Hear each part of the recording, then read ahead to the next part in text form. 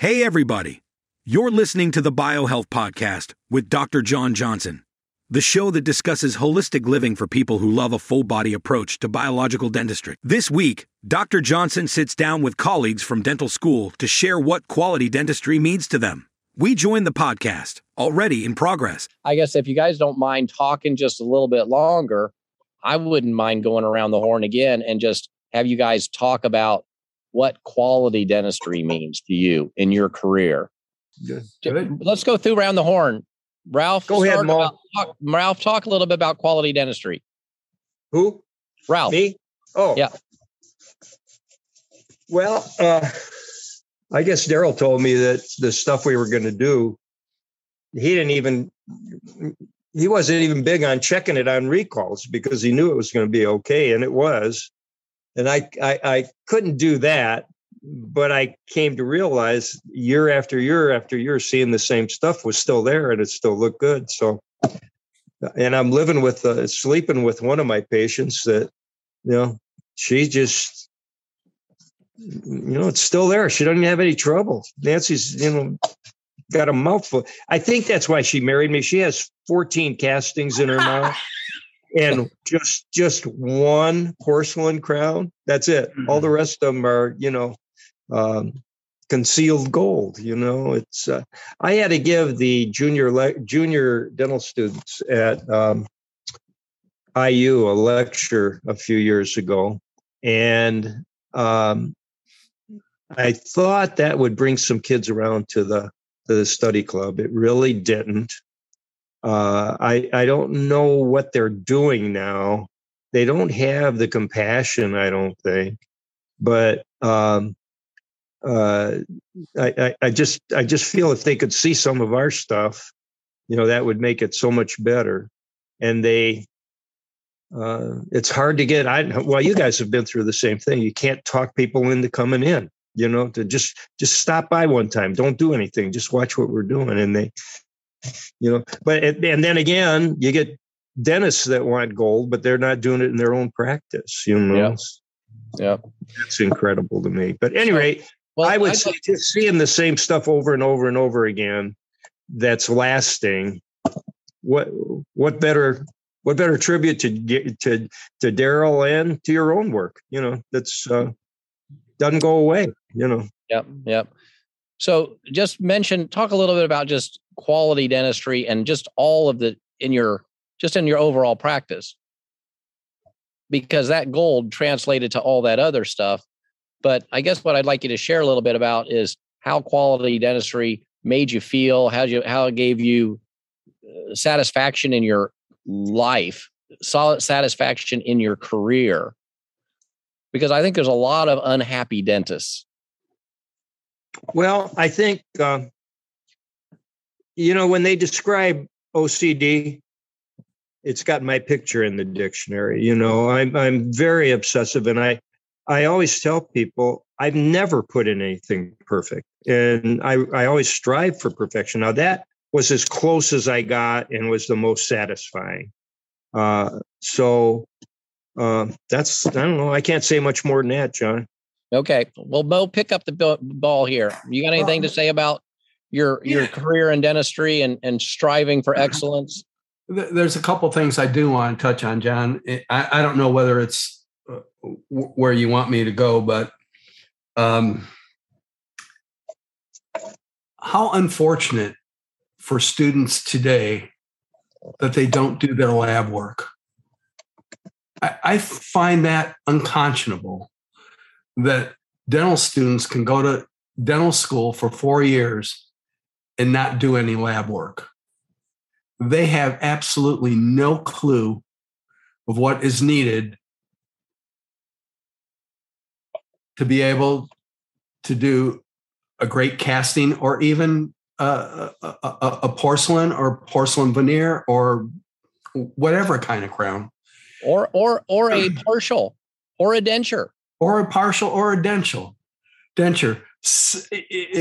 I don't, and I want to say, the American ideal is to leave the next generation better than your generation. And I somehow feel that maybe my generation of dentists didn't do what they needed to do in order to make things better for people coming after them. I don't know where that line is drawn. One of the problems I find with too is the cost of education. Guys can't come out with $250,000 in student loan debt and practice in the best interest of patients. They make bad decisions for patients, and they're based on the economics of the situation they're in. And I don't know how I had student loan debt. It wasn't anywhere near that. I don't know how that got so skewed, but it is. And it seems like it happened on our watch, and I don't know why we let it happen. And so maybe, Catholic guilt. Maybe somehow my generation failed the succeeding generations in being educated. And I kind of have a problem with that, and I wish there was some way to remedy it. And I wish students coming out of school were better trained. And I don't know if you see that, John, in Columbus. I do.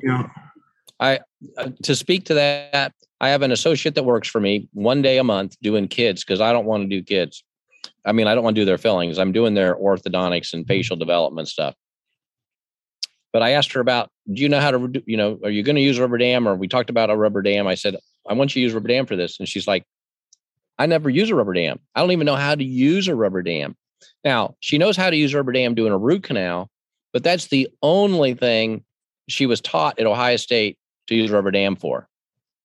When I was at Ohio State, we had to put a rubber dam on for everything. Exactly. And that was good dentistry. Now, I fault my mentor, my professors at Ohio State way back in 84, 85, 83.